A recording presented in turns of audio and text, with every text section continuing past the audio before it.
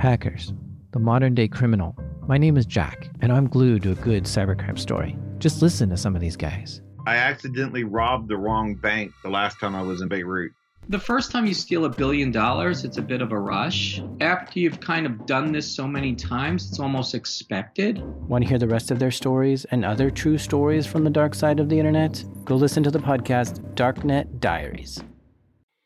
I like all the things natural around me, even though I am in a city. And I would like to have all kind of animals, everything around in the ecosystem we are living in. Of course, there is a little bit of learning and practices you need. For example, when the entire area people are putting fire to the grass, and when my plot is having water presence, it is a tendency that almost all type of snakes come to this plot.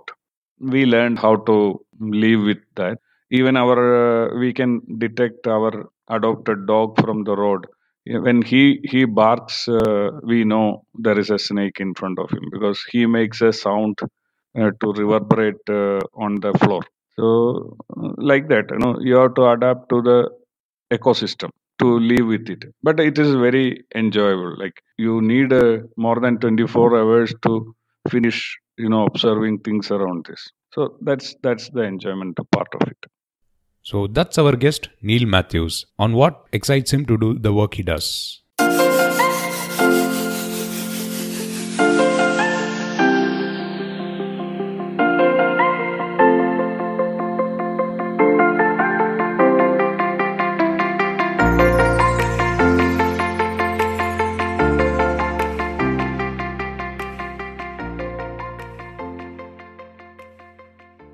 Hello and welcome to the Mission Shunya podcast, and I am Girish Shivakumar, your host. As always, I am pretty excited to bring to you yet another story, yet another podcast episode. This time, it's an interesting story of an individual who has embraced sustainability and taken it to a next level. Hello Neil, welcome to the Mission Shunya podcast. Thank you, Girish. Can you give us a brief background for all the listeners? I am Neil Matthews. I am an enthusiast in all kind of engineering work. Started my conscious journey in the engineering field from the age of about 12 when I made my first radio. And I was enthused by all type of engineering, carpentry, masonry, blacksmith. So all my village experts in these respective areas were my gurus. I used to spend my whole after school time sitting with them in their workshops.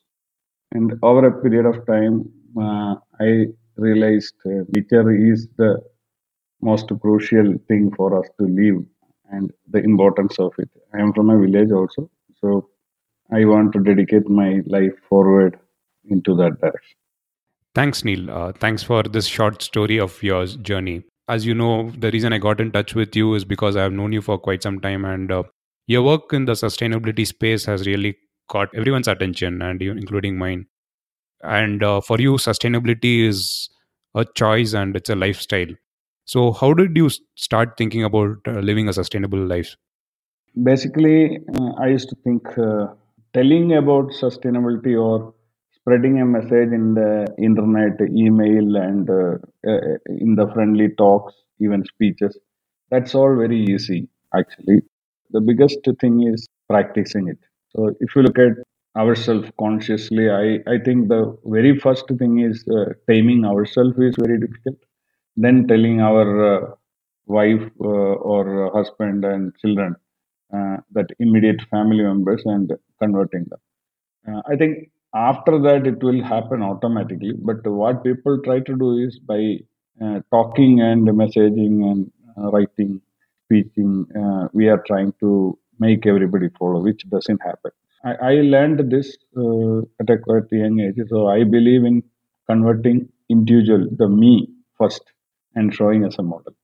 It is important to note that how Neil emphasizes on the need to be the change one wants to see. He doesn't want to be seen as an advocate of a certain type of lifestyle, but rather practice whatever he believes in. So how did he get started in implementing sustainable practices while building a house?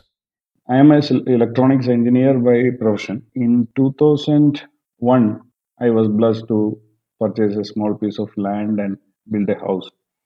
We had no fans, and there was only one exhaust fan, which used to suck the entire hot air from the house through the staircase. I mean, staircase acted as a like basically a chimney, and that's how the first experiment started. And we lived in that house for 10 years. We also made a rainwater harvesting well. Basically, it was directly recharging the groundwater. And my very surprising and sad experience there was like when I built that house, I was a single. That was a single house in that locality, and whenever rain came, that water flooded into in the well. We could go and just take water with hand, no need of a bucket itself. But later, suddenly, so many other houses came around, and each house dug one borewell each. What happened is this well water stopped coming up, and after about 1 or 2 years, I thought of digging a little bit extra, and me and one helper went down into the well to see where the water is. When we stepped into the sand, the sand started going like a soft, marshy land inside, and we caught on the rope and we both came up. So I understood the sand has loosened. So that later, when I studied, it is nothing but the phenomena called soil piping. So soil piping is that when people suck too much of water from the underground water bodies, earth kind of becomes over thirsty because whatever we are sucking is 50-year-old or 100, sometimes 1,000-year-old water which has gone from the rain. So what happens is from the surface of earth, and we have covered with various cladding, tiles, and so on. During rain, some point somewhere, water will find out a path into the water stream. So in this case, this well has like found a way of pumping water into the underground water. So when the water flows very fast, it will retain the sand, which is heavier part there, but the mud, which is the sticky part, will dissolve in water, which you see rainwater flowing on the ground. You will see the red color. That's because of the mud. So once that mud is gone, the sand is not having any sticking power. So that's when me and the assistant went down, that started giving up, and we got started going down the ground. And in Kerala, recently, after soon the flood and rain, you might have heard or read or experienced that many roads went down. That is nothing but the same phenomenon because people cut a lot of trees to make roads, and the trees root and base part is still remaining in the earth, and we will construct road. But termites and all will degrade that tree balance portions, and that will be a hollow hole. Actually, the roots will be reaching some of the water streams. Slowly, some rainwater will find a path through those holes to the water bodies, and eventually that will become more and more sand shape.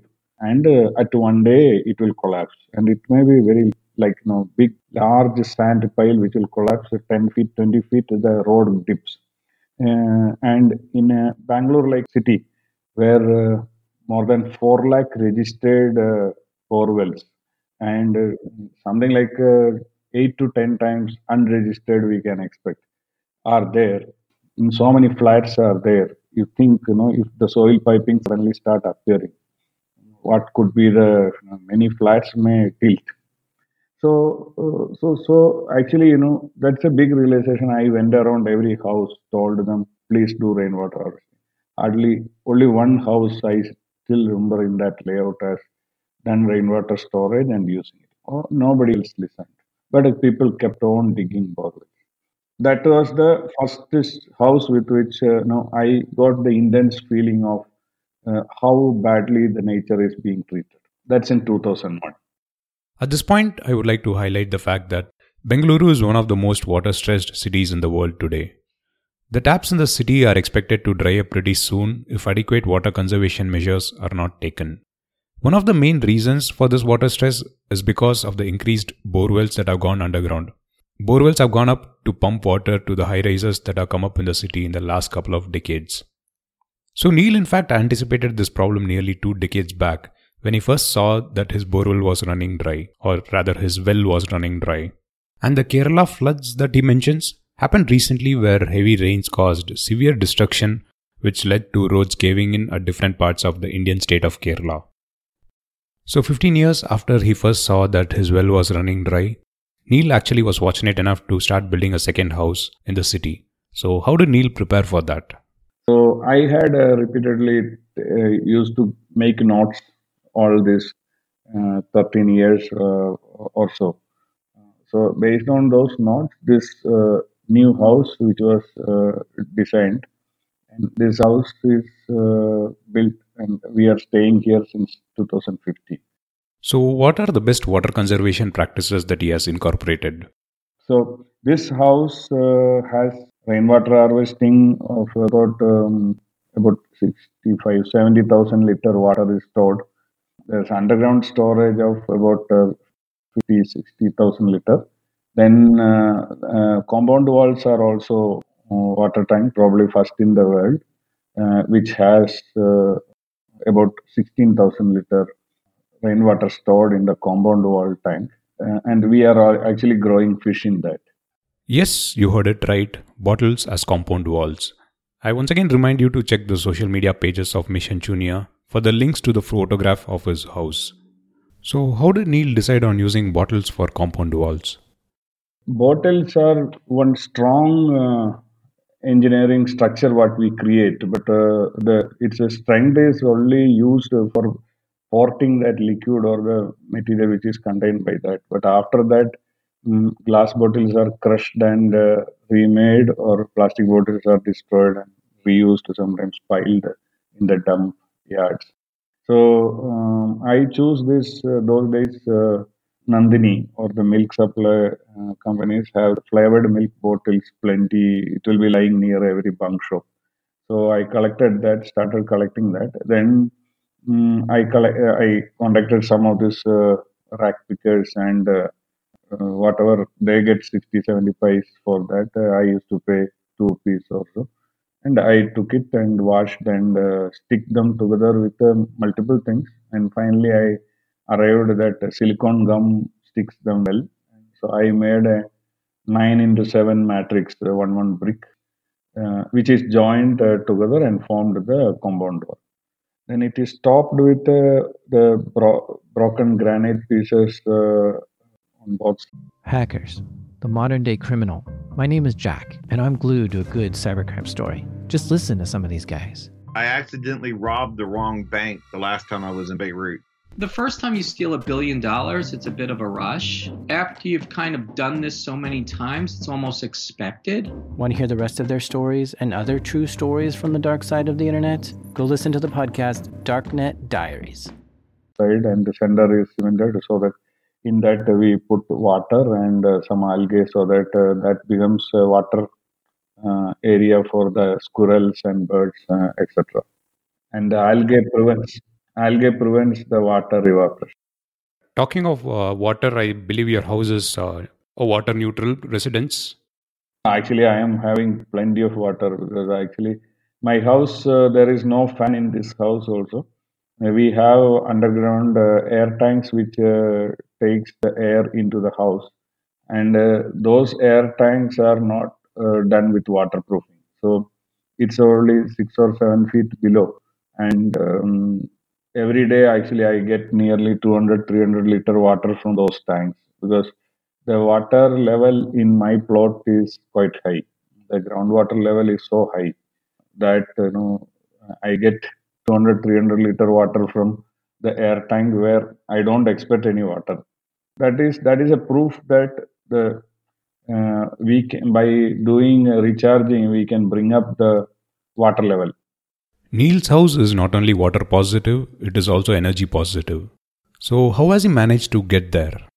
So first is like there is a large window towards the south side, that which is about 9 feet into 10 feet or so. That gives like good light into the house in the ground floor, which is the living floor, you can say. But if anybody is doing this, I have a suggestion. Please tilt the glass little bit towards the ground. So if somebody can contact me, I can advise. Basically, because I found if the sky is reflected, poor birds sometimes tend to come and fight with, or sometimes come and hit the glass. So I put a curtain and avoid them coming towards that. But because of that window, the entire ground floor is well lit throughout the day. So actually, morning 6:30 to evening 6:30, we don't need any light inside any part of the house.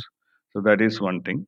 Second thing is there are solar panels on the roof, which gives a shadow to the house. So it is an umbrella, and it gives electricity. Plus, the parapet walls are made with holes so that there is cross ventilation on the terrace. So altogether, there are no fans, and now everybody will ask whether we feel heat anytime. So in the April last 2 weeks and May first week, probably we will feel when actually there is no air movement. You can see all the leaves of plants will be still. During that time, we get a little feel of temperature, but otherwise the house is always pleasant and people enjoy living in it. There is no electric chimney as well, so there is no noise, and even the kitchen space looks more spacious. The other aspect that you've really taken into consideration is spacing. But at this point, I also would like to remind that agriculture, or rather growing plants, has also been a key factor that you're considered. For example, there is a garden in the entrance, and also there is a garden in the terrace. So I think that adds to the entire ecosystem, right? One thing, just I want to especially mention, people will say that the site is big, so you can do that. But actually, that's also like by blessing, I believe it has come to me. But the house design is basically in 25 feet into 35 feet.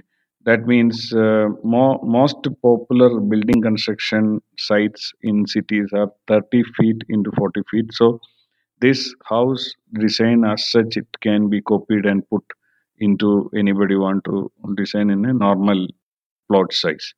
And within that space itself, I want to show that we can grow plants. That's why I grew plants even in the terrace.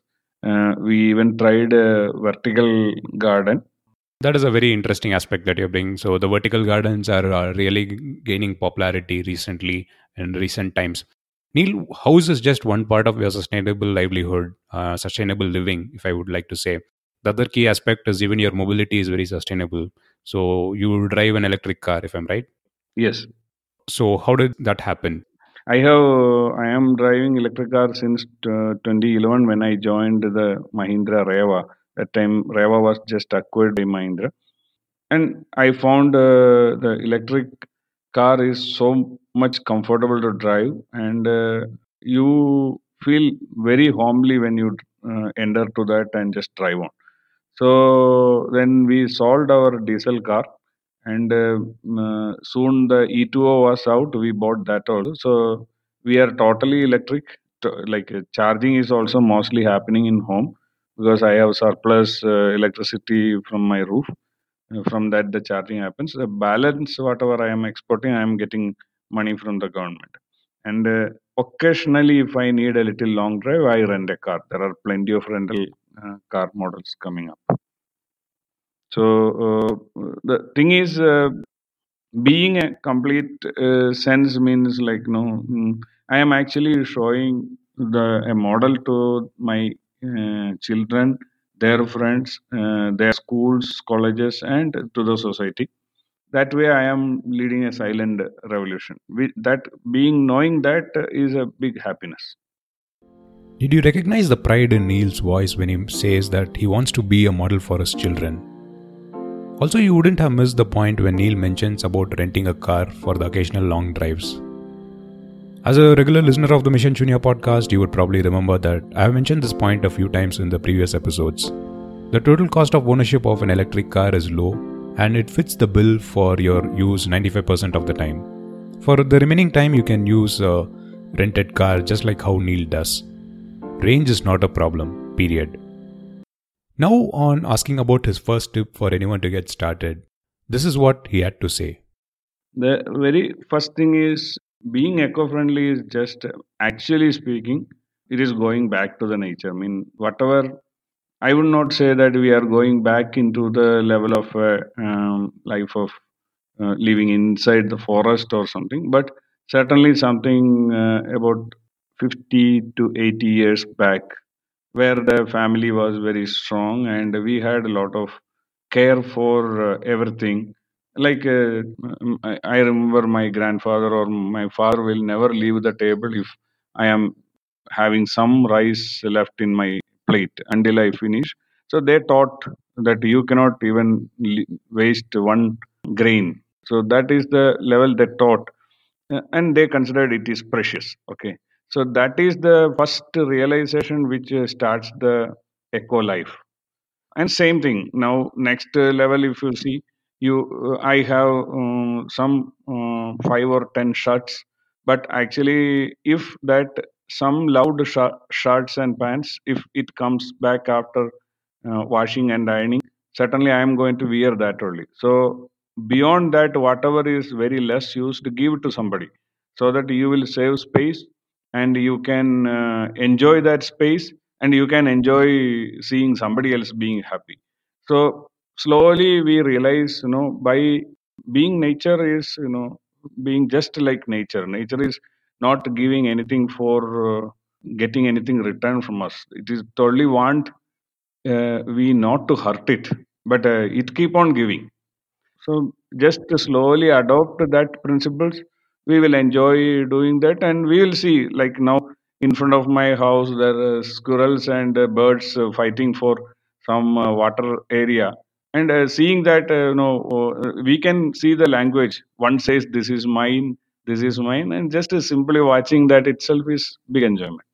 That is wonderful, Neil. So, give more to receive more is a wonderful message that you have conveyed. I've had the pleasure of interacting with you and getting to know more about how you started with sustainability and others.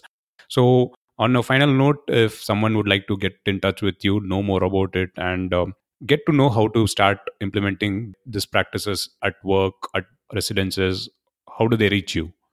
One thing is, I have, because my life is lab, so I named it lifeislab.com is a site I started, thought of sharing my experiences. Then I can give my mail ID, and if required, somebody can contact me over phone.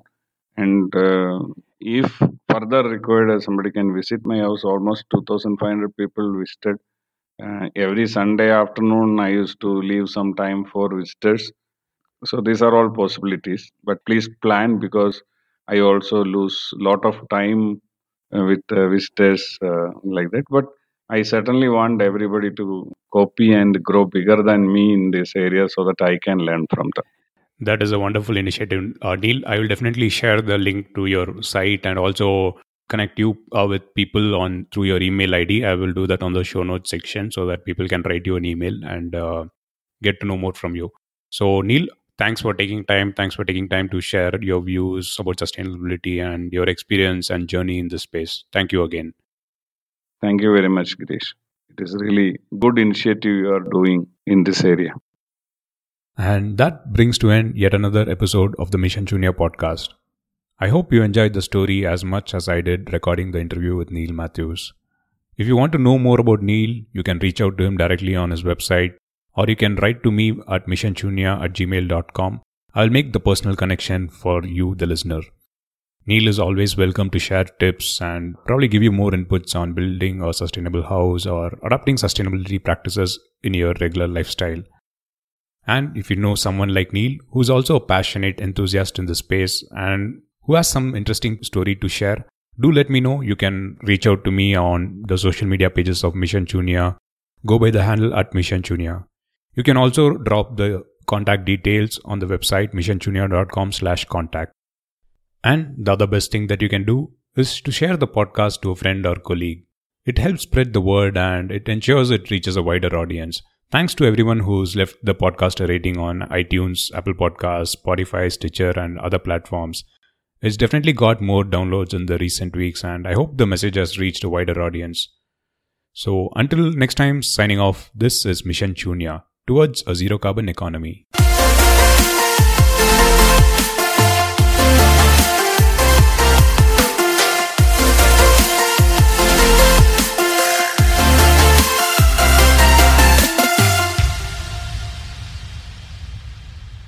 Hackers, the modern day criminal. My name is Jack, and I'm glued to a good cybercrime story. Just listen to some of these guys. I accidentally robbed the wrong bank the last time I was in Beirut. The first time you steal $1 billion, it's a bit of a rush. After you've kind of done this so many times, it's almost expected. Want to hear the rest of their stories and other true stories from the dark side of the internet? Go listen to the podcast Darknet Diaries.